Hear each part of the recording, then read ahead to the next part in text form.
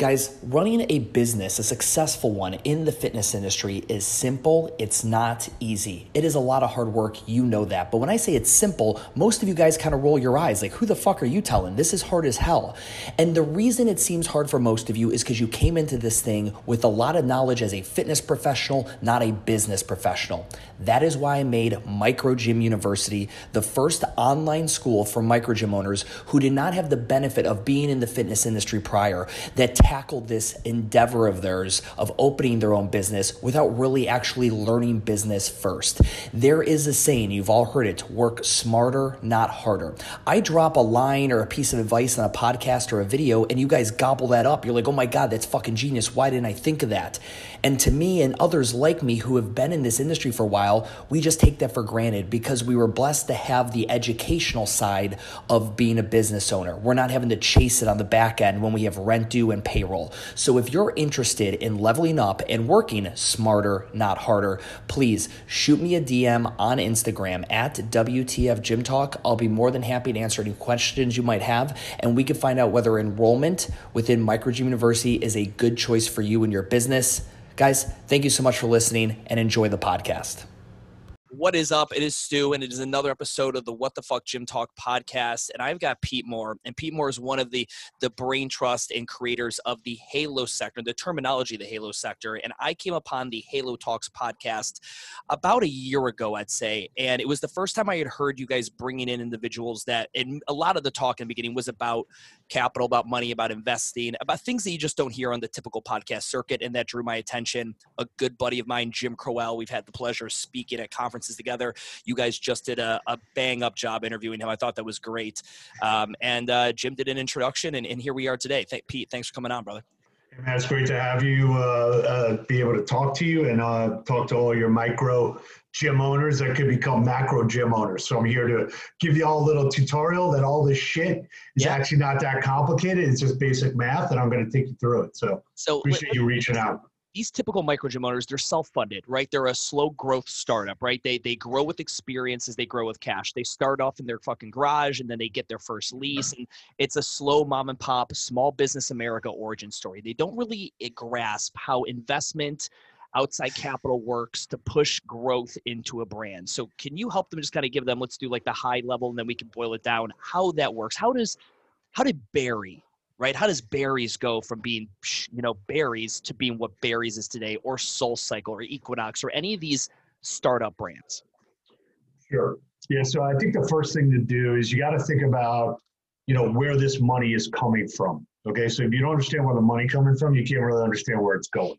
Okay. So everybody here, has a local college or a local university that they went to. As those local colleges and universities get money for their endowment funds, there's someone who's an asset manager or an investment officer at a college, and they go out and they try and build more buildings and they try and bring in more professors and they try and grow their universities, right? Then you also got pension funds and employee retirement funds that also have all this money, and they got to be able to put that money to work. So what's happened over the years is those asset managers used to put money in the stock market, used to put money in T-bills or treasury bills, used to put money in real estate. And what's happened over the last 25 years is all those different asset managers or investment portfolio managers have started putting money into what's called private equity and into venture capital. And the reason why they've done that is because they got to get bigger returns and they got to take more risk in order to meet whatever the obligations are of the school or what the obligations are of the healthcare system of the state of California. And so all this money's out there basically accumulating, trying to find places to get return. So what's happened probably about 30 years ago, private equity groups, which are basically, could be Stu, you, me, and Ganelin and a couple other guys who said, hey, we used to work in an investment bank or we used to work at a commercial bank like Wells Fargo or Chase Manhattan Bank. Hey, let us go and see if we can get some of these universities and some of these retirement funds to give us money. And we'll go out and we'll go find health club chains to go and who has 10 health club chains, we'll give them money to build another 10. Okay, so we'll buy it, we'll grow it, and then we'll try and sell it to the next private equity guy, or try and sell it to Lifetime Fitness or LA Fitness. So as that happened, and all this money that's now going in, because interest rates are so low, people are trying to find returns. So there's all this money that's going to try and find private companies to put money into. And all they want them to do is say, hey, look, you got 2 CrossFit locations. Could you go build another 8, right? And generate the same profitability at each one of these locations. And then when we get to 10, we'll find somebody else to buy it from us, and we'll grow our way into that return, which could be anywhere between 15% annual return or up to 50% annual return, okay? So all this money is out there to try and find deals to grow their money, right? So does that kind of cover it? You're doing fine. You're doing good. Awesome. Okay, so what happened, take a guy like Barry's Boot Camp, right, that had 1 location in West Hollywood. There was on the 2nd floor of a strip center, right? And that guy just ran a location just like everybody who's probably listening to this podcast. Like, I got 1 location, I'm hustling, how am I doing? I don't know, dude. I'll tell you what my fucking bank account looks like at the end of the month, right? That's how I'm doing. How many memberships you sell? Oh, I sold 100 memberships this month. How many did you lose? 98. I'm a +2. Yep. I'm like, do you want me to stand up and applause, or you want a violin, right? So like this industry's been like hustling so hard to just kind of get by. And what happened about 15 years ago, people said, oh, wow, these business, it's not actually a business that's like in the studio. It's actually a business model, right? And if I can take a business model and then I can scale it and replicate it, then I got something.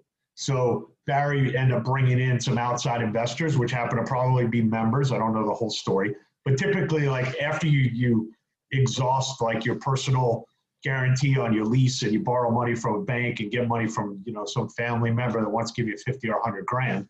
If you say, hey, look, I'm either bored with what I'm doing, I got to grow, or, I know that there's 5 miles away, there's this awesome location that like I could literally like take this 6,000 square foot location I'm in right now, and I could double the earnings of what we're doing. And it's a whole new market, and like it's a great lease. I need a couple 100 grand.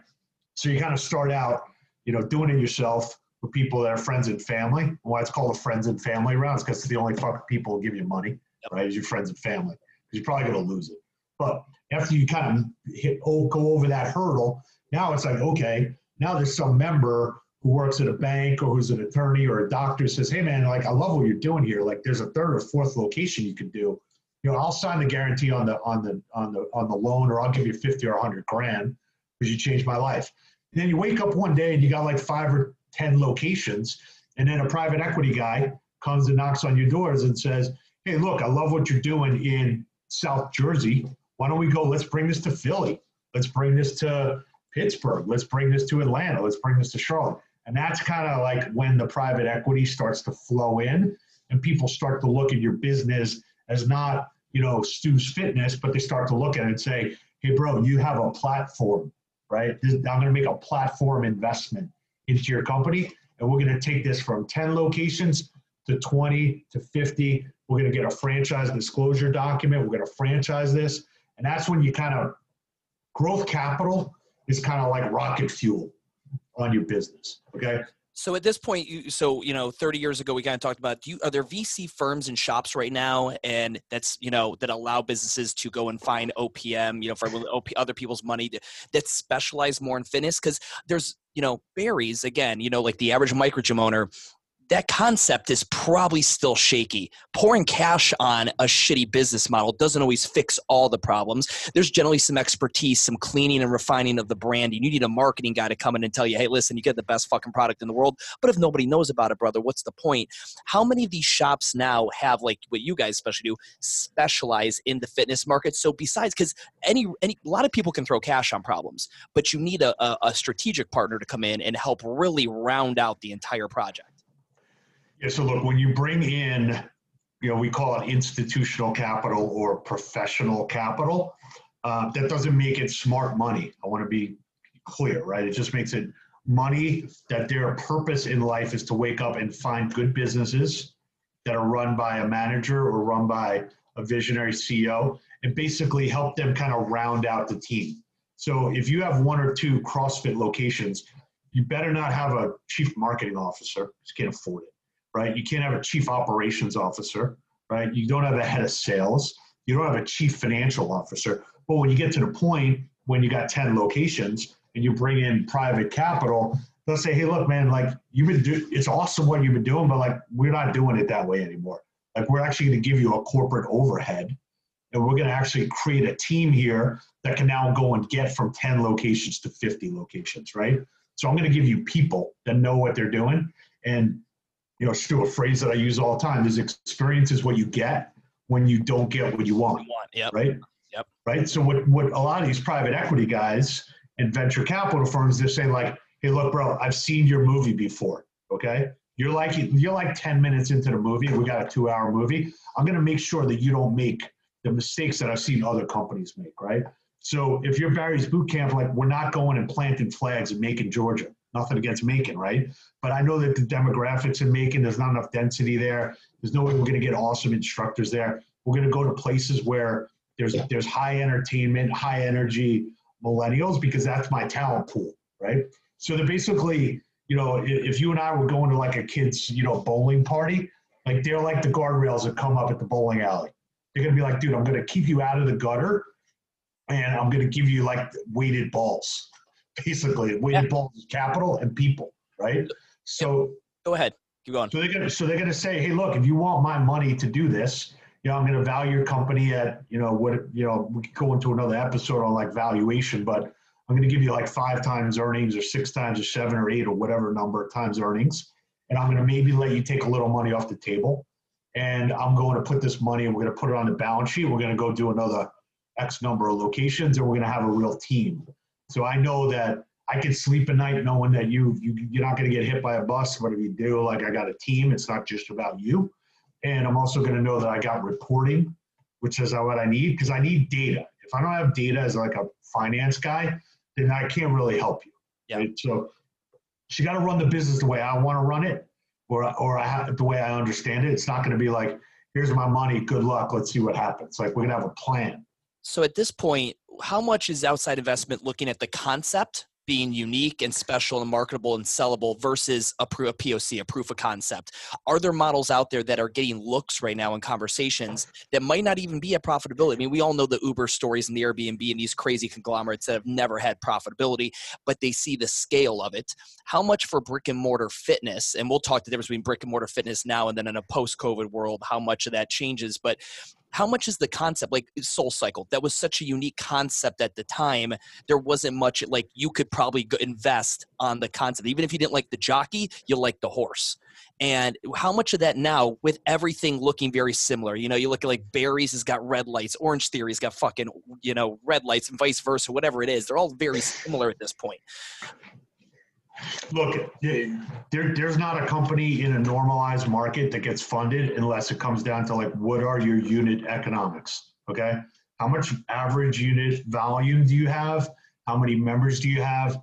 What's the profitability? And if I put down $700,000 to build like a pimped out Orange Theory, that I'm going to make $350,000 of cash flow a year, and I'm getting my money back in 2 years.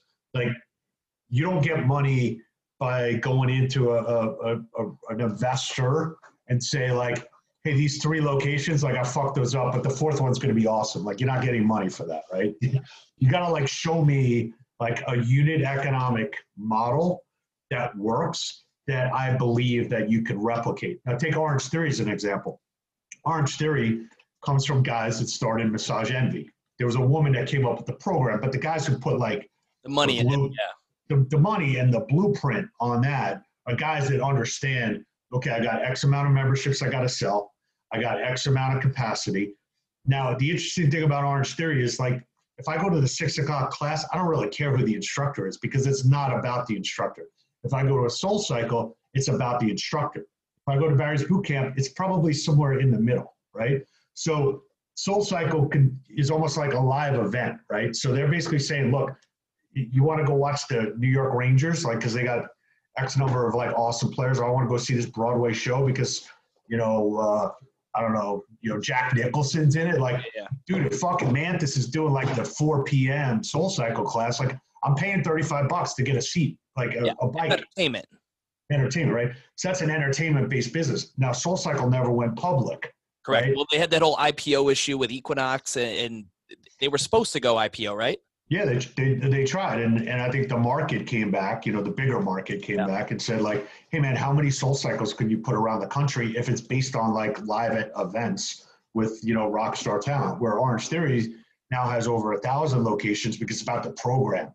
Yeah. It's about the unit economics. And like, if I take 3,000 square feet and I put 12 treadmills in, I put 12 rowers, and I put 12 functional training, and I run this sales and marketing model, and I got a culture and a DNA of guys who know how to sell memberships, and this model works. And it doesn't work just in like 20%. It works like 95% of the time, right? So I got a model now that I could scale, and then I could get a royalty on top of that.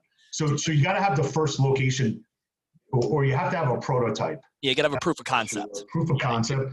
And go back to your other question. Yeah, there's private equity groups that focus, only on what we call the Halo sector, health, active, lifestyle, outdoors. Like there's a group called North Castle Partners that for 20 years has only been doing deals, in and around, the health and fitness and supplement space. I look at the space and I see the license versus franchise route. And I've based on your podcast, I had Board 30, Flory Maloney on the podcast. We talked to her, I talked to a handful, and I look at what happened in CrossFit had by far the large 15,000, 16,000 locations around the world. They went with a license model, very low annual rate, $3,000 a year to be a license.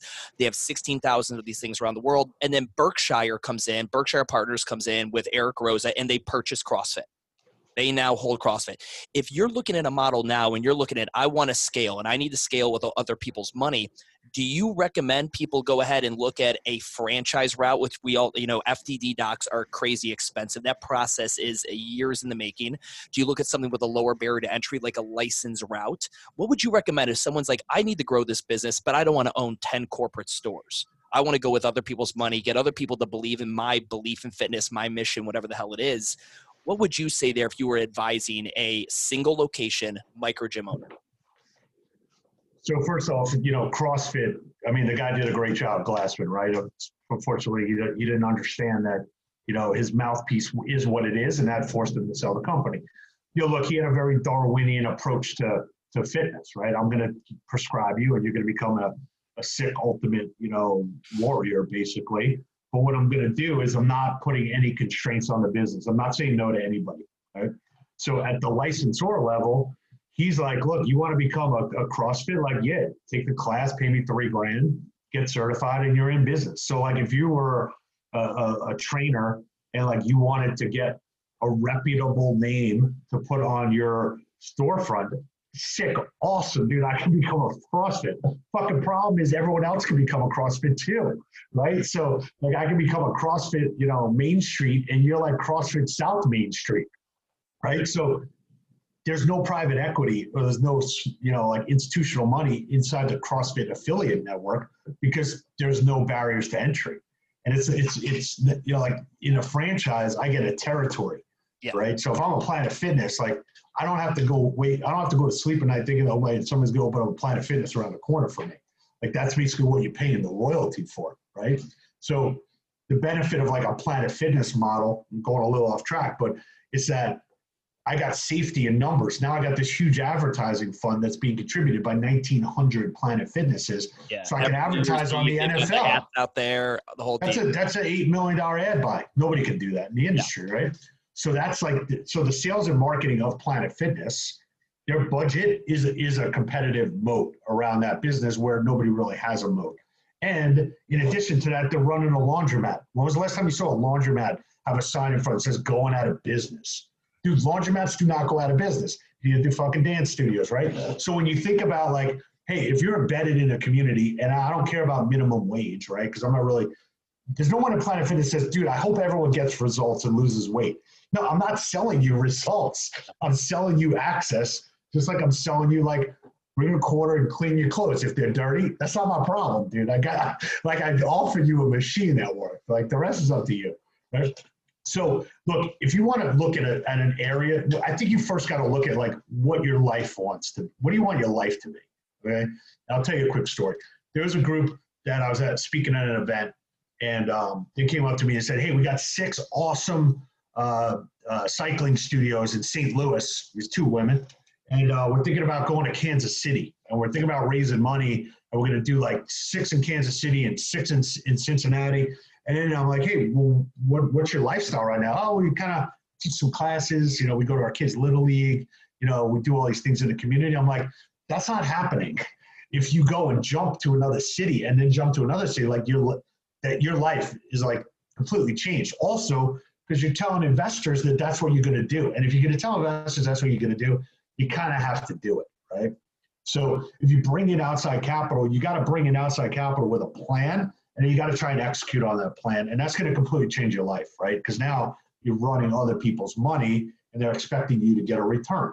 So what I would do is I would always, and especially after COVID, like figure out what you want your life to be. And if your life is like a 90-minute drive time from where you want to be, then go find opportunities to build other locations that replicate what you're successful in within a 90-mile radius of where you are. And you can make a lot of money just doing that. You don't have to go and talk to a private equity firm about doing something else. And then when your business becomes successful, and people will know about it because there are private equity firms and venture capital firms that are trying to find stuff that works, right? So they're going to contact you, or they're going to talk to Stu, and Stu's going to talk to Pete, and Pete's going to talk to Dave. We're going to say like, hey, isn't there a new private equity fund in Tampa that said they were looking at boutique fitness? And word's going to get around, and you're going to find a deal.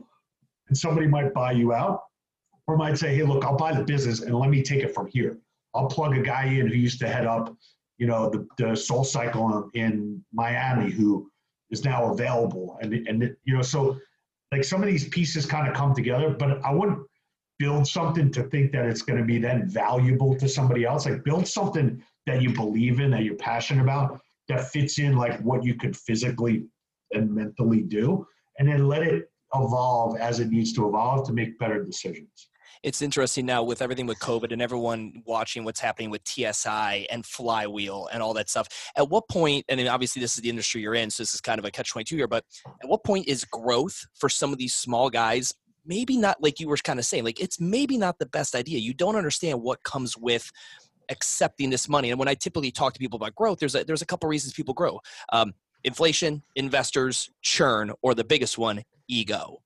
Right? You get an entrepreneur, gets a little success under his belt, you get hungry for a little bit more. But the second you take on that investor number, the investor cash, you now have someone to answer to, you now have expectations. There's no like, hey, we're going to stay in maintenance mode this year. Mike, I want to spend more time with the kid. Like that shit's not happening. What would you recommend? Like when you think about now with COVID and a lot of people who maybe they, like, in my opinion, I'd love to talk to you guys. You look at Flywheel. Flywheel tried to stay on the bleeding edge. They wanted a bike too. I don't know how much of their money was diverted to making that fucking bike, or why Flywheel is one of the biggest boutique names to go down in this whole thing. But is there a time when growth is more ego and maybe less calculated? And in a time when probably everyone thought boutique fitness, you could fucking piss in any direction and you're going to be doing well? Yeah, look, I mean, companies, I become like probably like you, man. I become like a certified entrepreneurial therapist. Yeah. I mean, I gave myself the certification, right? Because I've devoted thousands of hours to it in the last, 6 months. But look, if you're like thinking about growth right now, like you're not thinking, okay, just like hibernate and get to the other side. And when someone calls and says like, hey, I think we're going to miss out on that opportunity. Like, dude, fitness has been around for a long time. And this churn in this industry, whether you want to admit it or not, is 50%, okay? So post-COVID, it's going to be 50%. So you're not losing anyone. You'll get them back when you're ready to get them back, right? So right now, you got to be like the squirrel that lives in, in the suburbs. Who's like, nuts. Fucking bury your acorns, dude, and just like survive. Not only survive like financially, but survive mentally. And you know what? If nothing happened today, that's okay. All right. Like learn to understand that like we're up against like a clock right now, and we have no idea when the clock ends. So, it's like playing football, bro. And like they keep pushing the goalpost back. Right. So it's like, what? I mean, New York, they just announced they might close you guys down again, right? So, okay. So what am I going to do? So I should go sign a lease with some guy who says like, oh, there's a smoking deal on 23rd and 5th. I'm like, if it's a smoking deal today, it's going to be a smoking deal in 6 months. Right. So like, just don't do anything. That's what I would say. And it might sound boring, like do your digital thing, like go and research, dude, like think. Right? We spend so much time doing, and I've seen some of your stuff out there as well. Like you got to think. Like I was at my window like pre-COVID, I was staring out the window. We had this co-office, and one of my senior associates looking at me, hey, man, what are you doing? I'm like, bro, I'm thinking. Yeah. And he was like, oh, okay, sorry. Yeah. But so look at, if I talk about, you talk about Orange Theory, like there's a franchise disclosure out on Orange Theory. All their financials are available. Like figure out, I can't just you and I can't give you 5 sound bites that's going to change the way you think about Orange Theory. Go and read it. Go do the work. Go and visit places. Why does Massage Envy have 1,000 locations? I don't know. They must be doing something right. Yeah. Right. How does Planet Fitness stay alive? How many cars are in the parking? They do the research now because you got time to figure shit out. It's, I think about it right now, the average brick and mortar pre-COVID, if you were to go around and poll everyone, how much time are you spending to develop your digital assets? The answer is slim and none, zero. I'm not spending any time doing it. And now you have everybody, which the silver lining, I think, for the fitness industry in COVID, it brought everybody fucking 5 years into the future. 100% agree. I look at what, Apple's doing. Fitness Plus is going to hit the scene, and Apple's going to do what Apple always does. The first time Apple announced AirPods, we all looked around what douchebag's going to wear AirPods? Guess what? Fast forward 3 fucking years, everyone wears AirPods. The same thing with the damn watch. Apple, what they do incredibly is take the obscure that looks almost a little too bougie and a little bit too futuristic, and they bring it mainstream. And then by the end of November, every motherfucker with an iPhone is going to have Fitness Plus on their phone. They will be able to try it for 3 months. Fitness digitally will just become a thing that people come to expect. How much time now, while everyone's in just hibernation and chill mode, would you recommend people invest in digital? Or should they be looking at digital as it's your COVID Band-Aid for the time being? Or no, bro, this is what things are going to be going forward? I got a couple different views on this. One, I first 100% agree with you that people, were busy making money before COVID, right? So when I said, hey, go invest in your digital, I'd be like, dude, I'm fine, dude. I don't need it, right? So now it's finally a wake-up call. Here's the thing that I think most of the micro gym operators need to understand. A lot of our large clients talk about oh yeah, this is what the data says, right? And they start rattling off all these metrics and all this other shit. I'm like, dude, what did the fucking people say? Okay. And if you have a gym and you're making good money and you have 300 members that are good members, talk to them, ask them what they want. How can I help you achieve what you want to achieve? It's not that big of a list, right? If you had if you're EOS, fitness, and you've got 300,000 members, you can't even get your brain around what I'm going to sit in a call center and call 300,000 people. Well, actually you should, right? Because I should take those 3,000 people, segment them, hand it out to my personal trainers or my group exercise instructors, and they should be making 50 calls a day. What can I do to help you achieve your results, right? You want to do digital? Awesome. Let me write that down. Okay, I'll do digital. Hey, you think when this place opens, you're going to come into the club? Yeah, I'm definitely coming in. I don't give a shit about COVID. I'll wear a fucking mask. So if you only have 300 members, you can say to them, hey, look, we're doing Zoom videos. Okay, we might upgrade and we might do something a little more professional and do, our own Forte Fitness private label platform. Something like that, yeah.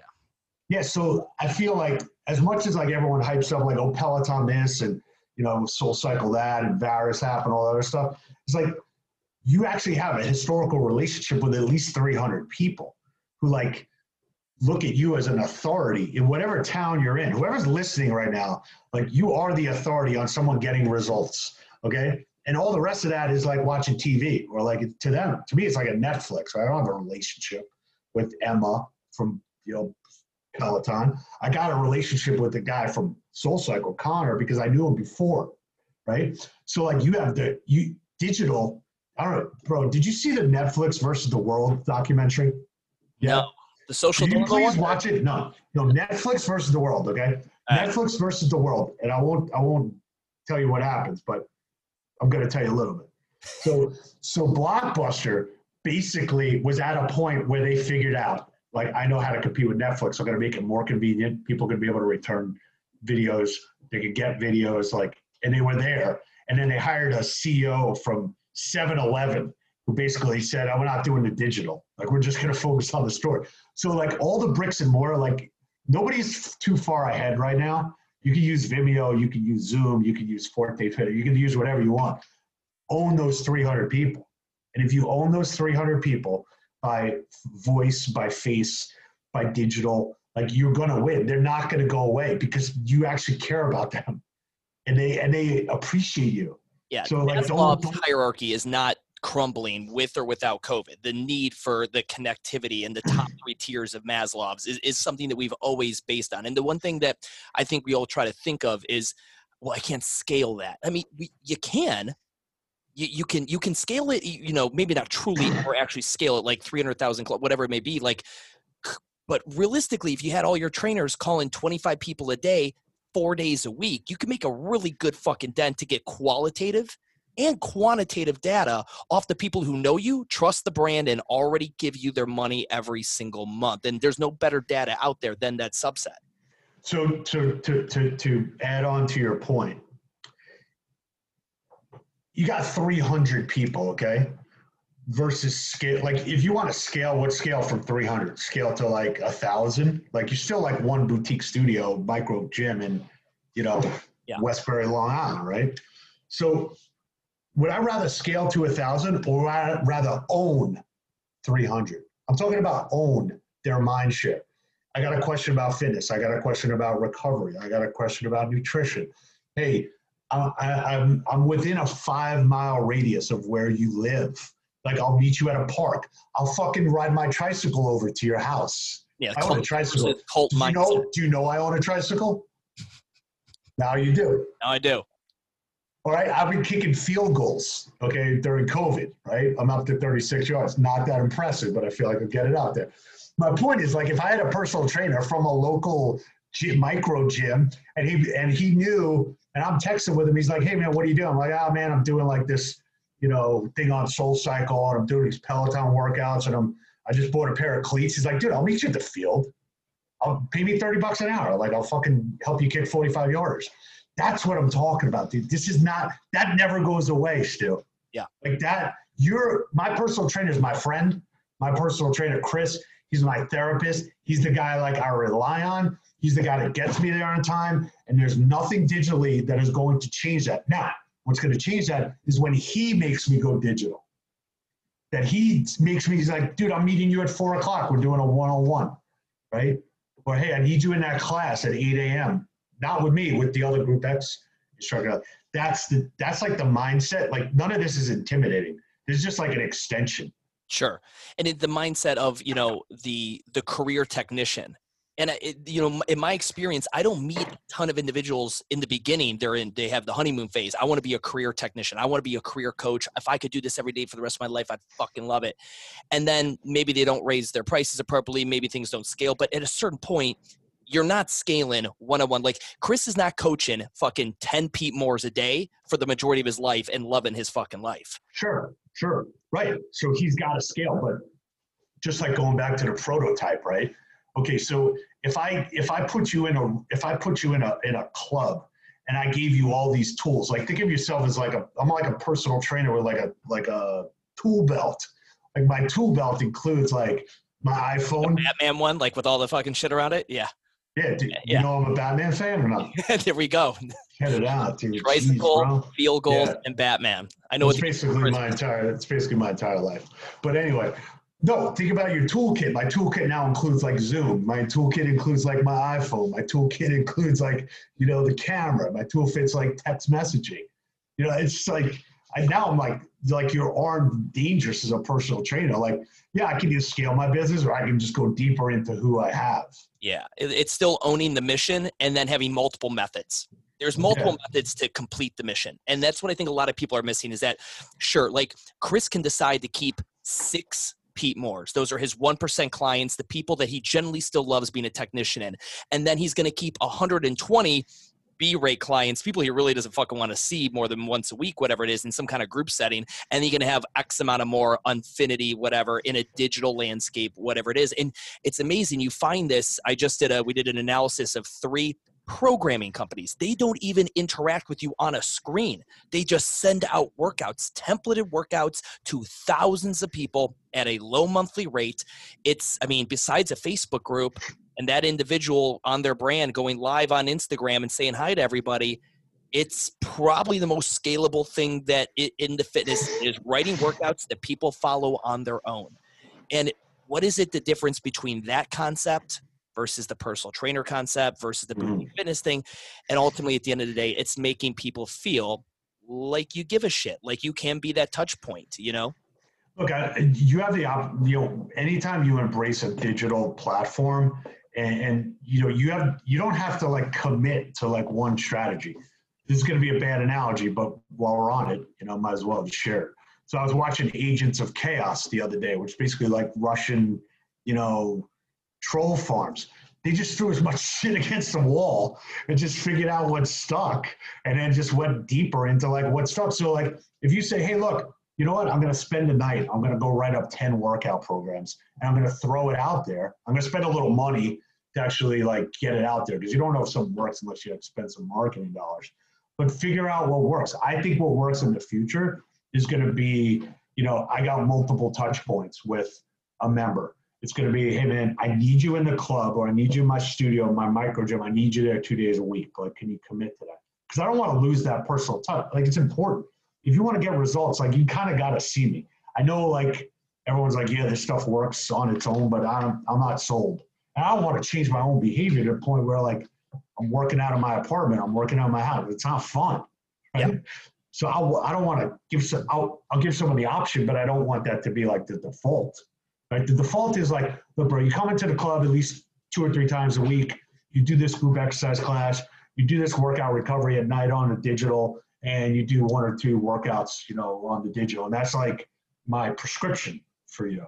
And then you're going to come back in, but like you're still, the only way you maintain that member, I think, is if you maintain that physical relationship, that face-to-face, like, or else, then they're lost.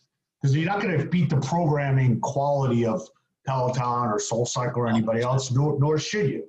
Yeah. Even look at, me and Jim really connected when he took over as CEO of OPEX, and their entire concept is individual design. And it's a 2,500 square foot box. They do a Noah's Ark model. They get 2 of everything or 5 of everything, depending on the operational capacity. And you come in and you have one trainer. You see that person maybe every other week for 1 session, and then they write you a program and you walk in and they have floor trainers that have the iPad and they can pull up your workout. Like, oh, so Stu wrote this for you? Oh, cool. Do you have any questions on the former technique? Great. Awesome. I see you have an appointment with him in 3 weeks. So now instead of seeing Sally fucking at 1 to 2 times a week, you see her once a month. And the rest of it is digital touch points, your attaboys, all that stuff, text messages, all that fun, CRM shit. And then, you can scale, like one guy can have a very fulfilling, nice gig. Only having to see, like, you could see Chris twice a month and you'd probably be satisfied as long as you got to experience him in other ways and delivered to you in other vehicles as well. Yeah, what you're really getting down to, and I want it to be up to me as a member, right? I want to basically be like the most flexible a la carte menu that you will ever find, right? Yeah. So if I can provide that to you and then price it accordingly, like if I come to you and say, hey, Stu, look, I want to train with you like 2 times a week in person, and I'm willing to pay for it, right? Because that I know that I need that, right? So I want my trainer or whoever the authority is to offer that to me, and I'll pay for it because I get it, right? But like when I see somebody say like, oh, for $9.99, $9.99 a month, you get X, I know that they can't provide that service to me, right? Because they're going what you say. They're just basically like, let's throw it out there and go scale, right? So I think it should be $9.99. All right, you get access to my digital, but like here's like $199 a month that you get the digital and you get 3, in-person training sessions and a free membership to the club. Like never give up. Don't give up that local touch point because that's your advantage. It's the only advantage. These micro gyms, when I hear them like, oh, I've got a CRM and it automatically texts when someone does this, I'm like, how many fucking leads are you dealing with in a month? 30, 60? What? You can't make 30 or 60 fucking text messages yourself. Exactly. The only advantage you have against Gold's Gym or Peloton is that you're like you actually can be personalized. Don't throw away your magic weapon, your right hook, because you want life to be easier. If you want easier, have the cash and go open up a scalable model. Go open up an Orange Theory that's going to have 1,000 fucking location or 1,000 clients. And then you could CRM the shit out of them all day if that's what you want. Exactly. Like before COVID, like I used to go to Soul Cycle, 4 or 5 days a week. I'm not bragging, dude. I'm trying to be honest with you, man. I love it. Every time I go up to fine. Boston, their Boston location is my favorite. Yeah, I've been there. I'm not okay. I have, but whatever. Yeah, I'm with you. Back pay. I just mess around. No, my point is, dude, I walk into that place 5 times a week, okay, and I'm paying a lot of money to take a class. Not once has ever anyone asked me, "Hey, Pete, what are you looking to achieve today? Sure. Yeah. Can I help you get results? Yeah. Are you cycling for some event? Like, there's no intel, right? Yeah. So, but like we said before, they're selling entertainment and events.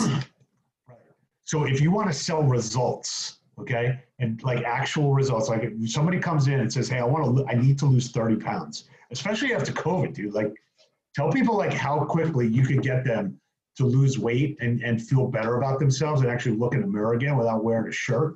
Like that shit's like that sells, bro, and it's never not going to sell.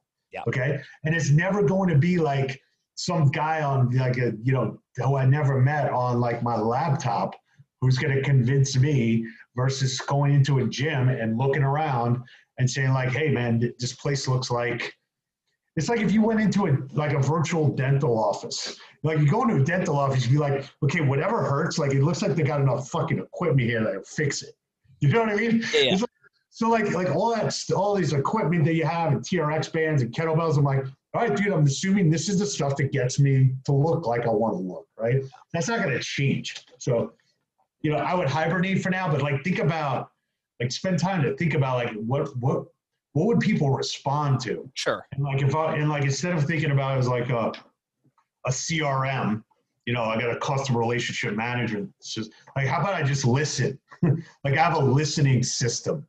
What do you want? I'll provide it to you. What results do you need? And here's what it costs for me to do it profitably. It's kind of simple, bro. It is. And the more simple you are, the less big you need to be and complicated you need to make your machine. And then, you can be a jet ski in Titanics. If Orange Theory couldn't pivot as quickly as the single location mom and pop who has 220 clients, it's going to take, again, with the majority of the market being these single pop mom and shop individual owners, the people who listen to this podcast, I think everyone's looking at growth and they look at the Orange Theories and the Barrys and whatever, and those are their heroes. That's their Troy Aikmans and their Emmett Smiths. They look up to them. But at the same time, right now, I think with COVID's a great time to really sit back and analyze, is growth really what you want in your business long-term, or can you enjoy the lower overhead and the lower risk and not having to answer to investors by just doing what you're saying, enjoying the process, delivering a result? Because once you get big enough, if you're going to have thousands and thousands of clients across the country,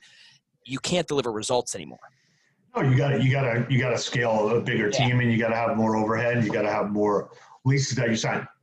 Now, the flip side of that is right now you might have an opportunity as a micro gym owner to go back to your landlord and say, "Look, man, I can't pay the rent here, and I don't know when I'm going to pay the rent full. So here's what I need you to do. I need you to cut my rent by 40 or 50%. And it's going to be that way for at least another 2 to 3 years, or I'm going to go find some other place and I'm basically bankrupting this location." Oh, yeah. Now, I own my building here, and I've got tenants in it and gyms in it, and as well as that. And I tell everyone right now, it is not a tenant's. All the leverage is in the tenant right now, not the landlord. So if I cut that deal with the landlord, right, and I grow when this whole thing, flips to the other side, where there's a vaccine or there's enough therapy where people aren't going to die, then you just grew your cash flow by 30%. So you have the growth is already in your building. It's kind of like it's already in your business. Like just let it happen, but take the time now to say, look, out of this one lease, now I can basically use that business like a trampoline into digital without having to go look. Everyone always gets seduced by like, oh, some broker called me and wants to put me in this lifestyle, strip center. I'm like, bro, he's fucking calling everyone, dude. Yeah. Like I used to go to guys and be like, hey man, Simon Properties called me. Like they want me in these 5 developments. I'm like, yeah, dude, you know why? Because they got fucking space that's not being rented. That's the only reason. They don't love you. They don't like appreciate your brand. Yeah. You're trying to fill space. Yeah. So what I would say is, dude, don't grow more. But look, dude, once you figure out that one micro gym in the new normal, and you say like, hey man, I'm actually getting people results. My digital's like doesn't really cost me that much because all these tools are out there out of my toolkit Doesn't cost me anything to text message somebody. And I figured it out. And this thing really works. And I got somebody I can plant now on my team or myself. Like I can leave this where it is. I can go open up another location. You're going to feel it and you're going to know. And it's not going to come from anybody. It's not going to come from you. It's not going to come from Gallon. It's not going to come from me. It's going to be the gym owner saying like, dude, I'm not scared about my business anymore. Actually, like I feel like and everyone's here, their gut is what drives you, right? The data we can talk about all day long, private equity, now everyone understands it's not that big of a deal. But once you know that you're ready to grow, you're ready to grow. And then you go find another location. You sign a good lease. My man. Pete, if people are looking, they liked the cut of your jib here. They like what you were saying. Where can they find you and Halo Talks and all that good stuff? Yeah, you go to halotalks.com on the web. You go to Halo Talks on the podcast. Got a nice little caricature. We use Halo as basically a replacement for the word wellness. We don't love the word wellness because it's basically the opposite of illness. So if you're not sick, you're okay. Not very aspirational for guys like Stu and us. So health, active lifestyle, outdoors. We're trying to create the Halo effect. We just passed through 35,000 downloads and about 260 executives. So we're trying to bring in people like yourself, who are evangelists who get it. And also from an education standpoint, like 30 minutes of what the guy who runs the largest Orange Theory, like there's got to be some tidbits of like aha moments where someone's like, hey, I'm going to incorporate into what I'm doing, what that guy's doing, or new technology. So, dude, it was great. I'm glad we connected and look forward to having you on. Everyone listening, I'm going to go ahead and throw those links down in the show notes. Check these guys out. Again, I think they are touching on a topic in the fitness industry that most of us shy away from. It's easy for every talking head and fucking podcast world in the fitness industry to give theory and concepts. But what I love, you guys really get into math, you get into finance, and you just get to touch a lot of people that I think the current podcast circuit isn't touching. So, I see that keep blowing up. I think you guys are doing we also got, we'll send you a VIP code, I run something called Halo Academy, which is basically like a crash course, 5 business school classes over a 2-week program. We're doing it since COVID started. So if any of your listeners want to basically do like 2 weeks, Harvard Business School in the fitness industry, that's something we just did. So I'll go ahead. I'll make sure to include a link down for below. Fellas, thank you so much. Pete, you're the man. It was great talking with you. Good talking to you, bro. I'll talk to you soon.